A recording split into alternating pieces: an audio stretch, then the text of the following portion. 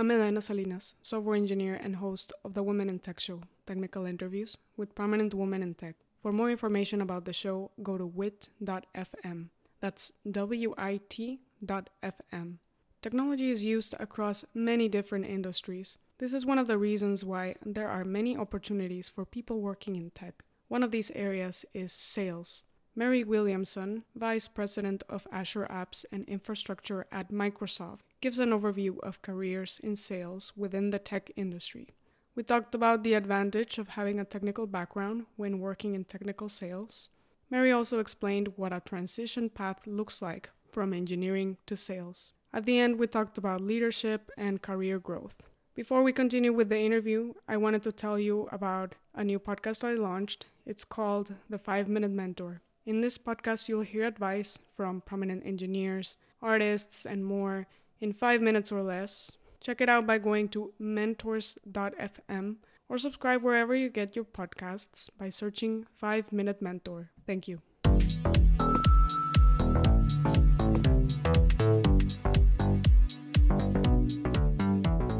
Merrie Williamson, Vice President of Azure Apps and Infrastructure and Worldwide Commercial Business at Microsoft, is joining us today. Merrie, welcome to the show. Thank you for having me.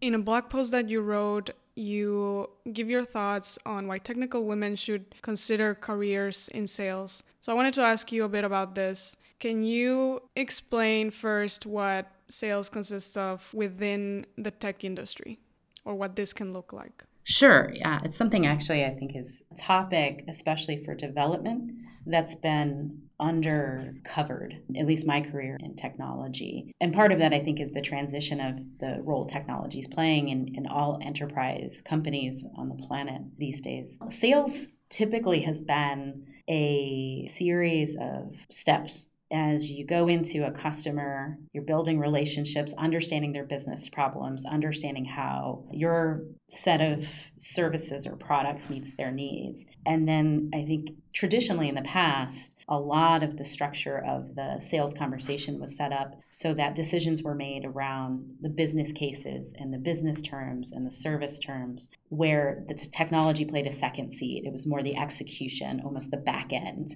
of the sales function. And so a lot of energy went into driving a lot of strength in our sales pipeline, leadership, and sellers in our sales organization. And I'm saying this as a global we in the industry level. In the last 5+ years, but not that long, I think this is really turning a tide where you see a lot more depth and requirements in sales organizations coming in earlier with technical capability, with really deeply technical individuals in sales out in the different countries and different regions that are ready to speak to not just a product, but how that product meets the customer's business needs and envisions a whole new way of solving that customer's problems, whether it be an internal problem or an opportunity to reach their customers differently. And so over time, we're seeing this wave of, I think, two things happening. One is sellers who traditionally had been more business-centric in their skills are getting more technically proficient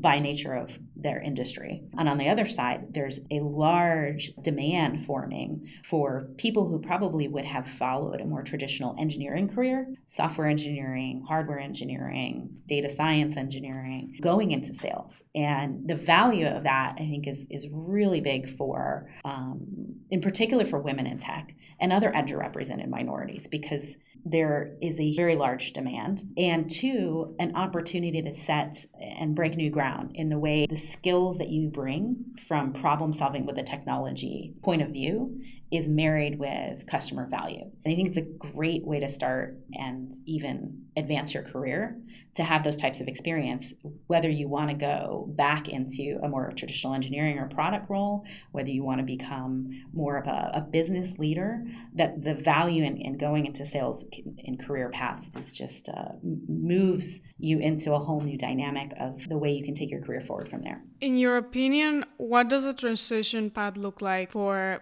a software engineer or somebody that's currently in a technical role and they want to pivot to a role in sales? I think the way to do that inside a company like Microsoft is really, like many things, build a network. Start having conversations with partners inside of your organization that are customer facing today. I think most engineering teams have some level of customer facing, either troubleshooting or debugging or tiger teaming. That's very, very close to customers. And that's one group of people that's good to interview and understand what's their role, because they're not necessarily sales, but they're working very closely with the sales organization, and they can help delineate what's the difference between the two as they're on that kind of bleeding edge. The second is working with the different functions and learning and getting a guidepost in the sales organization at Microsoft, because there's like everything else at every big company, there's the 3-letter acronyms to wade through.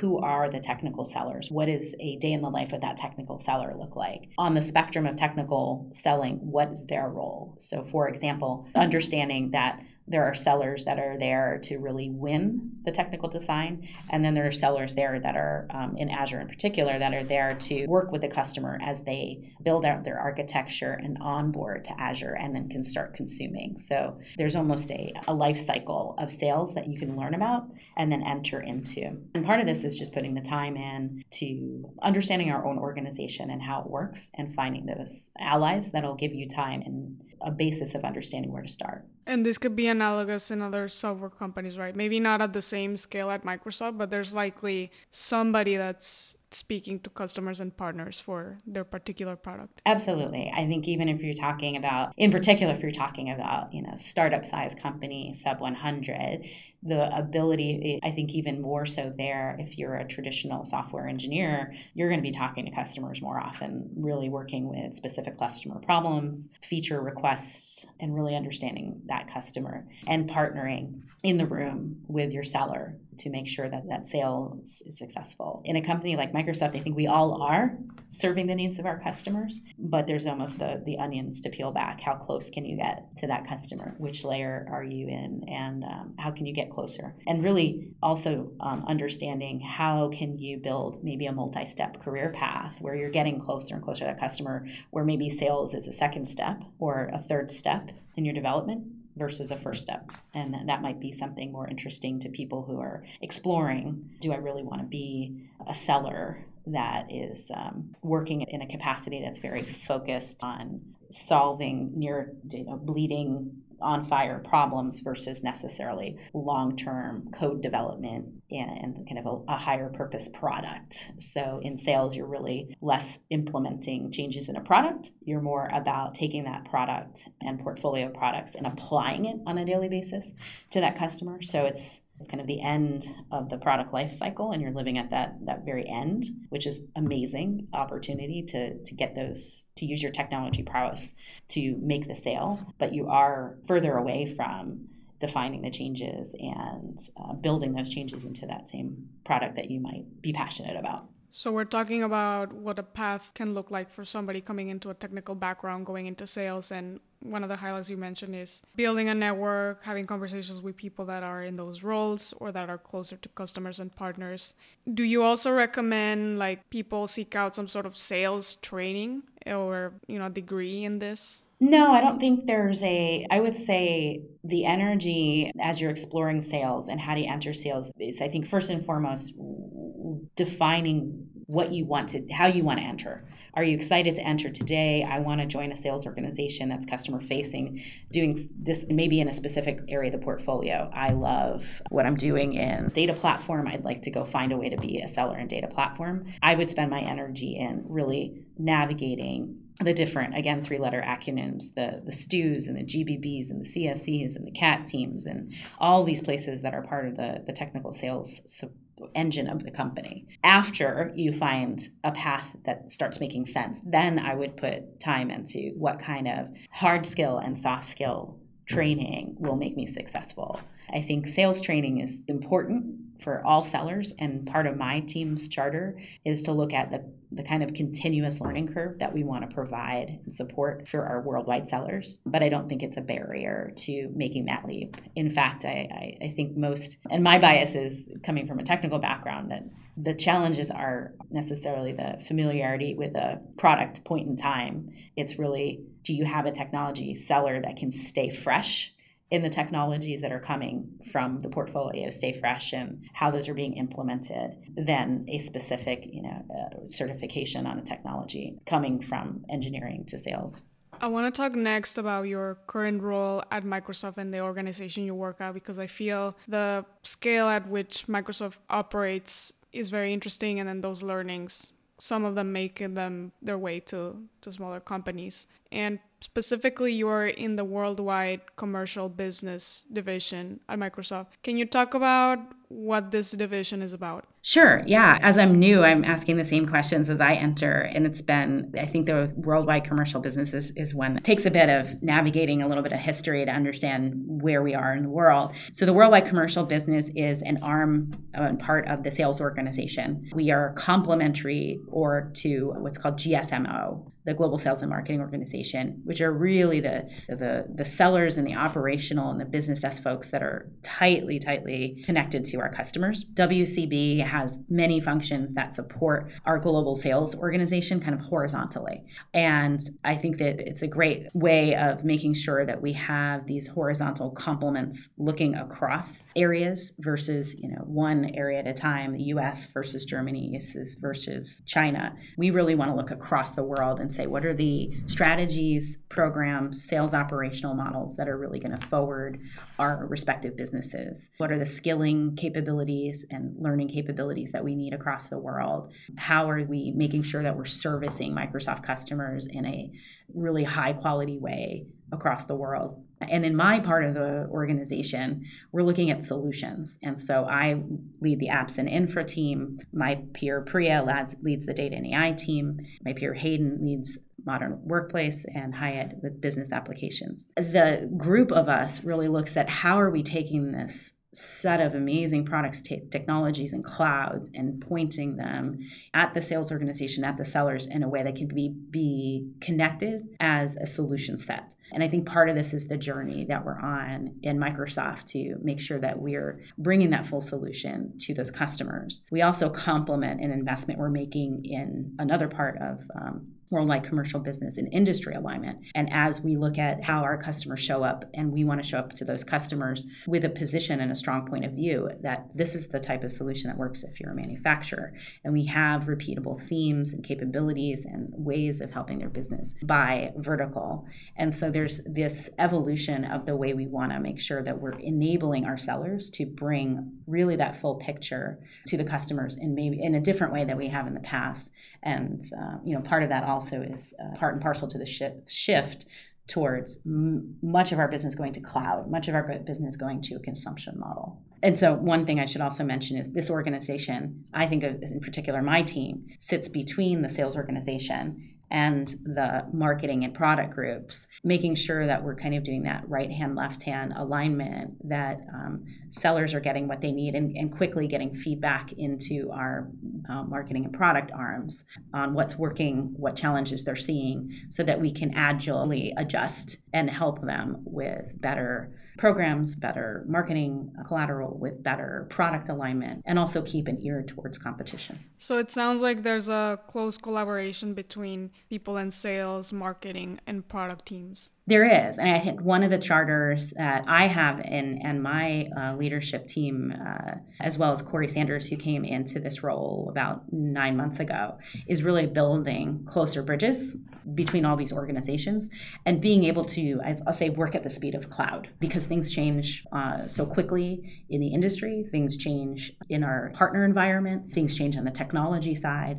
So we want to make sure that those bridges are really, short bridges and very well-versed teams that can connect quickly, because part of the challenge in a large company like Microsoft, obviously, is finding the people who can help solve your problems in an efficient and timely way. In your opinion, what have been some of the unique aspects of the vice president role at a big company? Unique aspects. Let me try to maybe separate the two. So I think on one, what's the vice president role feel like in Microsoft? I think that there's a really, in particular, the culture plays a big part in how I define my role. And really, in the sense of being a VP in the worldwide commercial business, it's how do me and my peers relate to each other in being agents of change, being agents of collaboration. How are we learning from each other? Where parts of our business have existed and have been acting as mature organizations for a long time, how can we borrow from those to advance and mature our new businesses?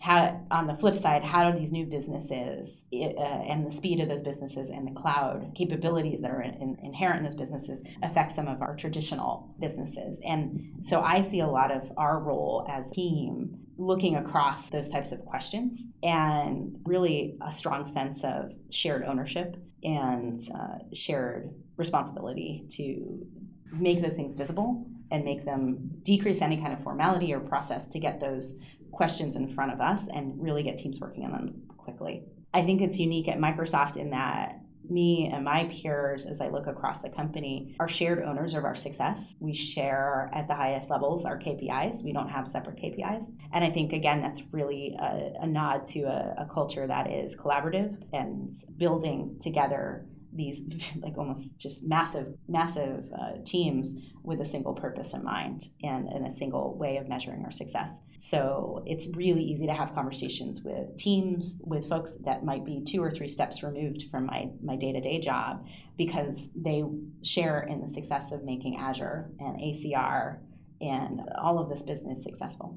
And just to clarify, by share KPI, you mean key performance indicators? Yes, I think it's unique to Microsoft, and I wouldn't say this would be the same answer in prior roles and prior companies I've been with, is that typically you come in as a vice president and say, here's my business end to end, I own it, here's my key performance indicators and my quote unquote part of the business. And then my peers would have different versions of that, and somewhere at a higher level, the portfolio rolls up, and then eventually the whole business rolls up. And I think what's different about Microsoft is that we all share in the success in a much larger umbrella of, in my case, Azure. But even in Azure, I do have ties into the Dynamics Cloud and the Office Cloud, because there are sales motions out there that are starting to complement each other. So even if you look under the big umbrella of Azure, it's Scott Guthrie and his engineering organization, it's Takeshi and Juliet White and her marketing organization, it's different parts of Judson Althoff's organization that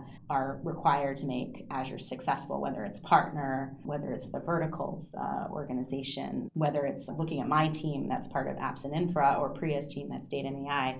We're all collaborating in that leadership level to make sure that we're meeting our business goals for Azure's revenue by the end of, within the fiscal year and beyond. I want to talk a bit more about leadership and moving up the ladder, because I saw you've moved from manager to director to general manager, now vice president. From that experience, looking back, what were some of the things that changed as you kept moving up the leadership ladder?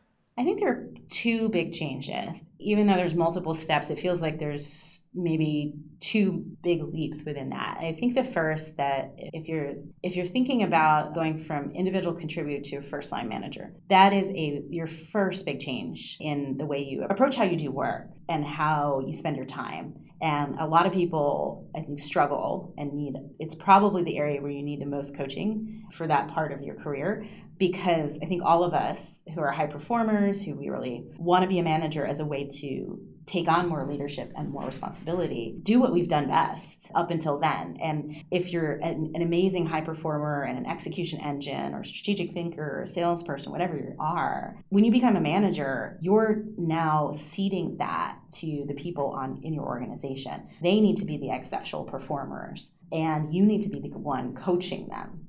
And coaching is a different kind of energy, and it's a different kind of skill set. It's kind of when you graduate from being the player on the field or the player in the basketball court to being the coach. And it's a different set of how you spend your time, how you are giving each person in your organization individualized coaching. It's acknowledging and having kind of that moment with yourself that people can do things different ways than you would, and they can still be successful.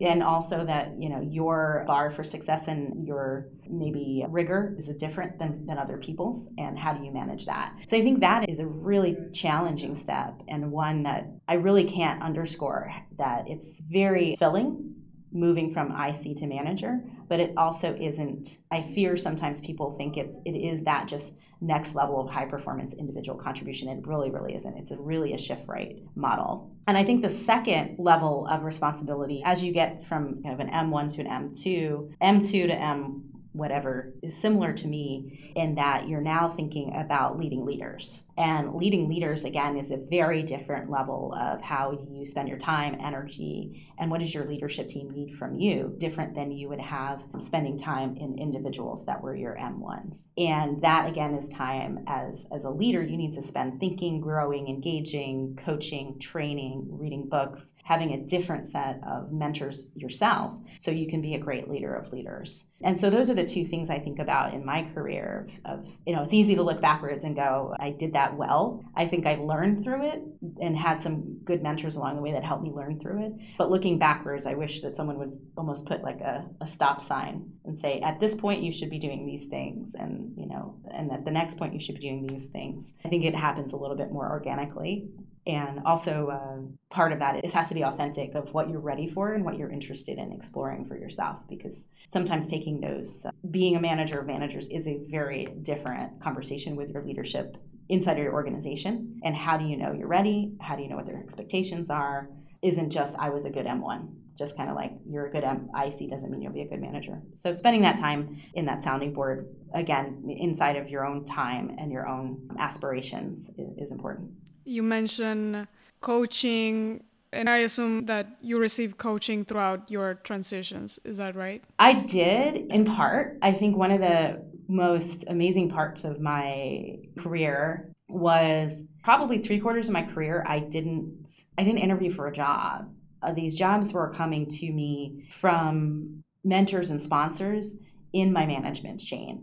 And I was always super humbled by those opportunities, but I was, in every single case when I look back, really freaked out, to be quite honest, because they'd come and say, hey, we have this new role, we think you'd be perfect for it, you're starting on Monday. It was almost this, ask without ability to say no. And there were jobs that were super stretch. It's part of it, maybe a quarter of it felt comfortable, but the rest was brand new and in many times they were in an area of the business I wasn't familiar with. They were adding to my breadth of management skills, where maybe I was taking on a larger team or a team that was international or a team that needed to be rebuilt. So I tended to have people speaking my name in the room without, on my behalf for a lot of my career. I think that was part, I wasn't a passive person in that process. I was actively keeping my mentors and my sponsors informed of my long-term aspirations to grow. So it wasn't me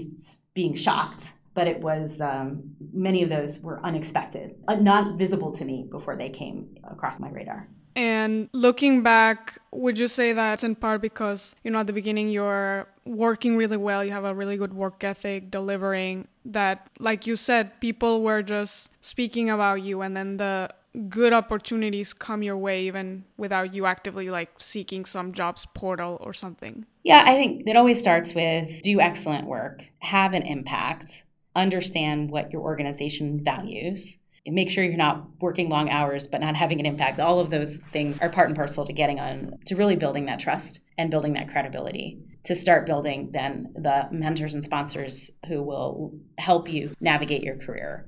But I also think you have to spend the time. Similar, and it's kind of an early career nod, when I coached people early in my career back going to colleges, that I was getting frustrated because resumes were coming out really, really poor quality, lots of errors, spelling errors, they didn't make sense. And I said, you all are spending 4 or 5 years in college to get a job, and you're spending half an hour on your resume. And this is opening the door for the thing that you've worked for. Spend time on yourself. And I would say the same thing applies for people I coach inside of the companies I've been in, is that we don't spend enough time on ourselves in saying, here is what I value, and here's what I see myself doing in my life, inside work, outside work. This is what's making me happy today. This is what I'm challenged with. This is what I absolutely won't do because it goes outside of the things that make me satisfied or feel welcome or feel safe or all of those things. Really writing that down and having that picture of what's you're aspiring to go do helps you have those coaching conversations and mentoring conversations so that people know who you are, what you aspire to go do, what drives you. And then you put the energy in there on a regular basis. Then those organic, quote unquote, invisible roles become more I think natural because you have people thinking about you as organizations shift, as programs get started, as other people are leaving their roles and moving on to their next great thing. And it gives you, I think, a lot more dynamic opportunity to grow your career than sitting and watching for a job board, because that's typically not the best way of finding a long term. I think there's probably good opportunities, and I wouldn't say that's something to ignore. But I think over the course of your career, putting the investment in that group of mentors and sponsors is really going to get you the most bang for your buck. The last question I want to ask you is, earlier you mentioned reading books also helped you throughout your transitions in leadership roles. Are there any particular types of books that you found useful? I'm in love with First 90 Days. It's been recommended to me multiple times throughout my career when I was making changes. I've recommended it many times. And I think that would be the big one I'd recommend to anybody who's making any change inside a company, outside a company, because it helps you just take time to think about, how do I show up next? How do I show up different when I'm going from level, X to level Y, or company A to company B? And it just gives you that space to say, okay, I'm mentally prepared to go in and be thoughtful about who I am as a manager with this new title, as a director with this new capability, as a salesperson. I've never been a salesperson before. And so I think that's the one that jumps to mind. Right. Well, Merrie, thank you so much for taking the time to come on the show. It's been a pleasure talking to you. Thank you.